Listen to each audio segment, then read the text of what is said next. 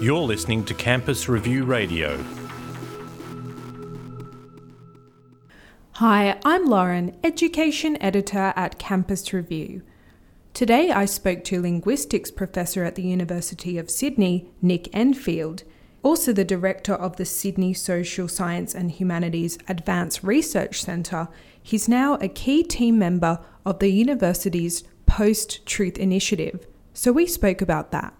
Could you just begin by explaining what post-truth means, and can you give some examples of it? Post-truth refers to family problems, really, that are being cited widely at the moment in relation to the state of public discourse.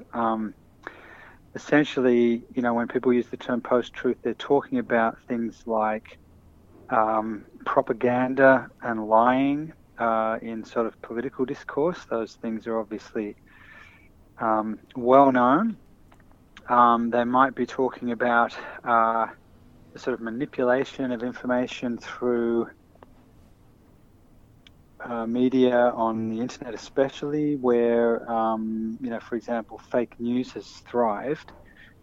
Fake news is obviously a little bit different from standard kind of propaganda because it clothes itself as actual news stories, but in fact it contains falsehoods, and these things get picked up and sort of passed on and so forth. So those, there are various examples where false stories got forwarded on to people, and they sort of growed like conspiracy theories and that sort of thing. So that's a sort of a dimension of post-truth that's something somewhat new because of the media that are currently kind of used. And then I guess a further aspect of what post-truth is really the kind of disregard that we're now seeing for the first time in public discourse for the idea that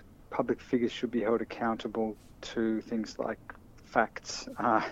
Seems obvious, but what we see is people like Donald Trump, who's the obvious example, kind of shrugging his shoulders at the suggestion that he needs to provide evidence for the claims that he's making, or even that a journalist might say to him, for example, you've stated that people in New Jersey were celebrating in large crowds when the Twin Towers came down.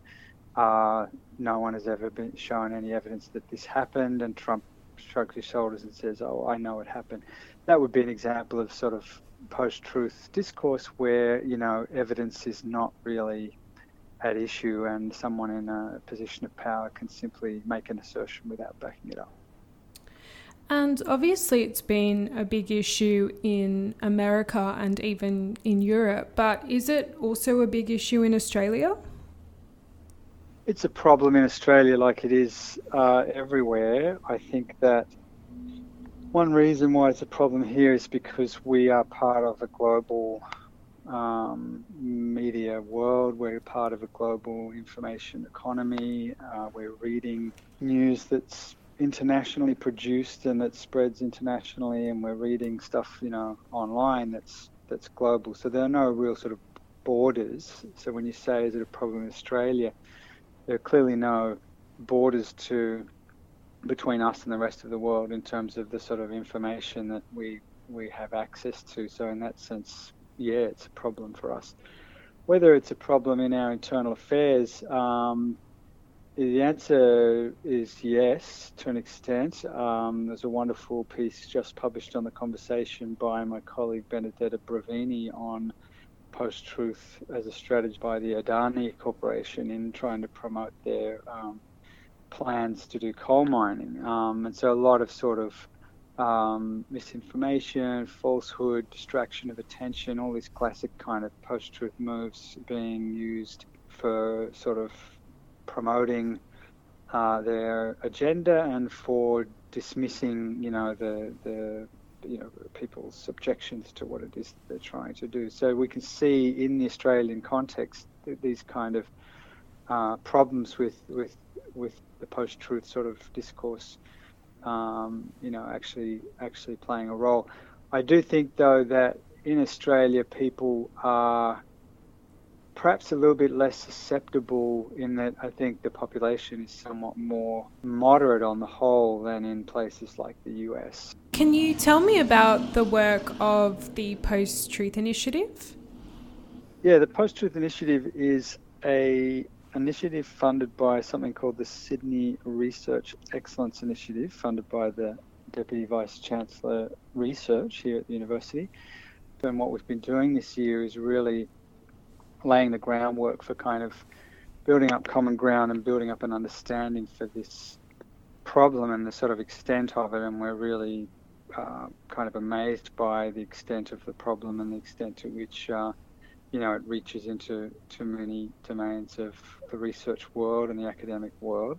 So we've been holding regular seminars, regular working meetings. We publish a series that I just mentioned in the conversation. So there's a Post-Truth Initiative series of opinion pieces that we've been putting out.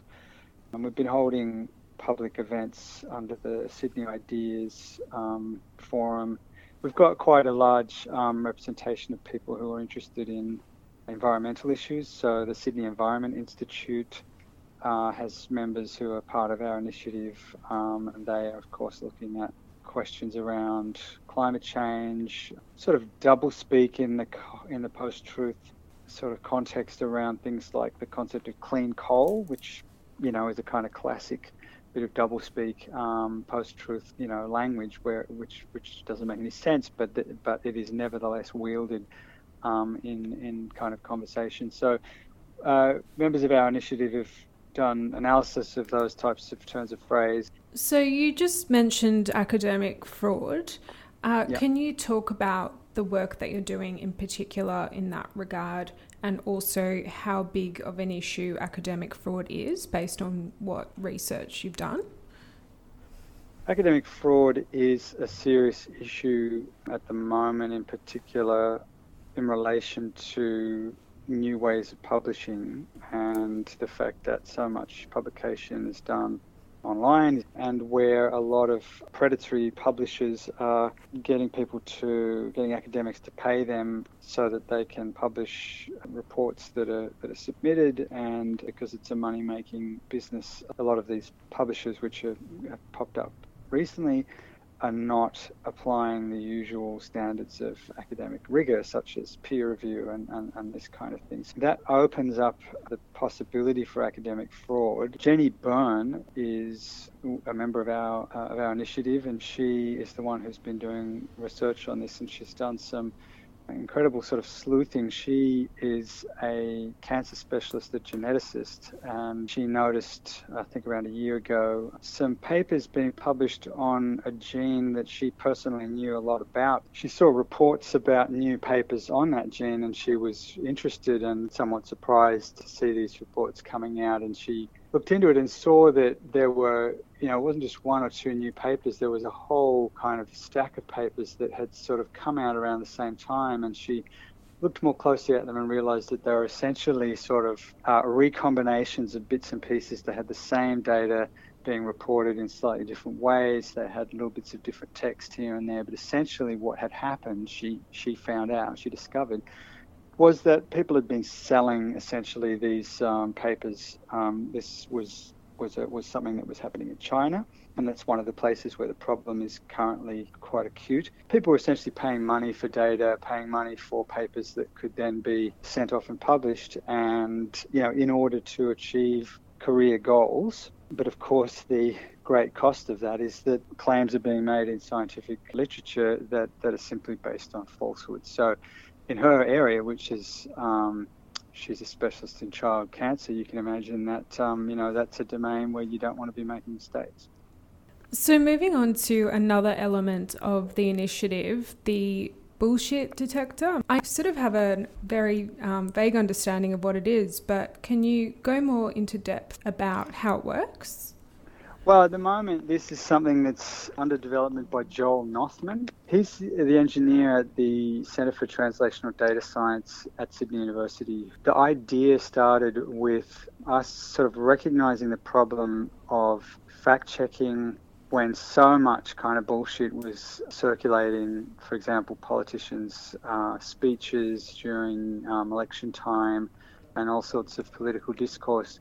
There are new technologies available for really sort of moving fast with this type of fact-checking, to do that in real time, but also to try to draw out and sort of exploit some of the findings that psychologists have made about, what might constitute a lie, whether people are consistent in the way they talk, and so forth. And so what Joel's been exploring is how to apply some of the findings from what's known about how people lie and what they do when they lie to materials that we have from political discourse. So essentially political speeches and records of political discourse. It's not something that we're going to create overnight where you can sort of, pull up an app on your phone and it will light up red if the person across from you is bullshitting. What we're really trying to do here is to take a step towards quantifying in some way, or sort of detecting in a systematic way over a collection of texts, to really see if there are signals of the kind of thing that we mean when we talk about bullshit. So I should clarify that the term bullshit, it has an everyday meaning, but it also has a technical meaning in philosophy, the philosophy of language. There's a philosopher by the name of Harry Frankfurt who wrote a book called On Bullshit, which is widely cited in this connection, and he distinguishes between lying on the one hand and bullshitting on the other hand. Lying is where you know what the truth is and you're deliberately saying something that's not true in order to deceive your audience, to hide the truth or to, obscure it in some way. Bullshitting, by contrast, is where the speaker actually doesn't care if what they're saying is true or false. They don't know and they don't really mind. All they're doing is saying something that they think will have a certain effect. So this is typical, in sort of political discourse where, in the kind of Trump era anyway, lying is one thing that you can sort of pull out through fact-checking. That's somewhat weaker in this day and age in some interesting ways, but bullshitting has this other property of being sort of impervious to fact-checking, precisely because the speaker doesn't really care if it's true or not, and that's one of the kind of toughest challenges. So just to wrap up, can you tell me about the intended sort of practical effects of the kind of work that the Post-Truth Initiative is doing, and have there been any results that have been put to use so far? What we've been doing this year is really trying to understand the nature of the problem and approach it in an interdisciplinary way where we can really learn from each other about what would define the problem and what would have promise as a solution to the problem. And so a symposium that we're going to be holding in November partly is a kind of a closed workshop and partly is a public event on the 20th of November. And that's going to be an occasion where we're really going to try to chart out what we'd like to do in terms of scaling up and thinking about solutions in particular. But we've been talking about what the solutions might be, and some of them have to do with dealing with, essentially laws and rules and regulations surrounding problems that, like I mentioned earlier, about things like scientific fraud and academic integrity. But there's another sort of major part of the work that we want to do and we are now developing, which is really about, I think it's a fairly obvious but very important part of what needs to be done, which is really raising people's awareness of these problems and raising the literacy, if you like, of people when it comes to argumentation, when it comes to the use of evidence to make a point, when it comes to critically evaluating a piece of news that comes people's way. So we're certainly exploring ways in which we can kind of increase people's literacy about the value of news, the properties of news, but not only that, also the pitfalls of our own reasoning and our own thinking as individuals, that we're very susceptible to kind of sensational news stories and so forth, and we'll click on them and we'll post them before we've even really sort of figured out whether they're right or wrong, but acting on our impulses or on our sort of desires, if you like. One of the big things I think we really want to be able to do is to chart out sort of a plan for how we can really contribute to raising awareness of these problems, particularly in younger people who really need this, more than anyone. Well, thank you so much for your time. Sure, you're welcome.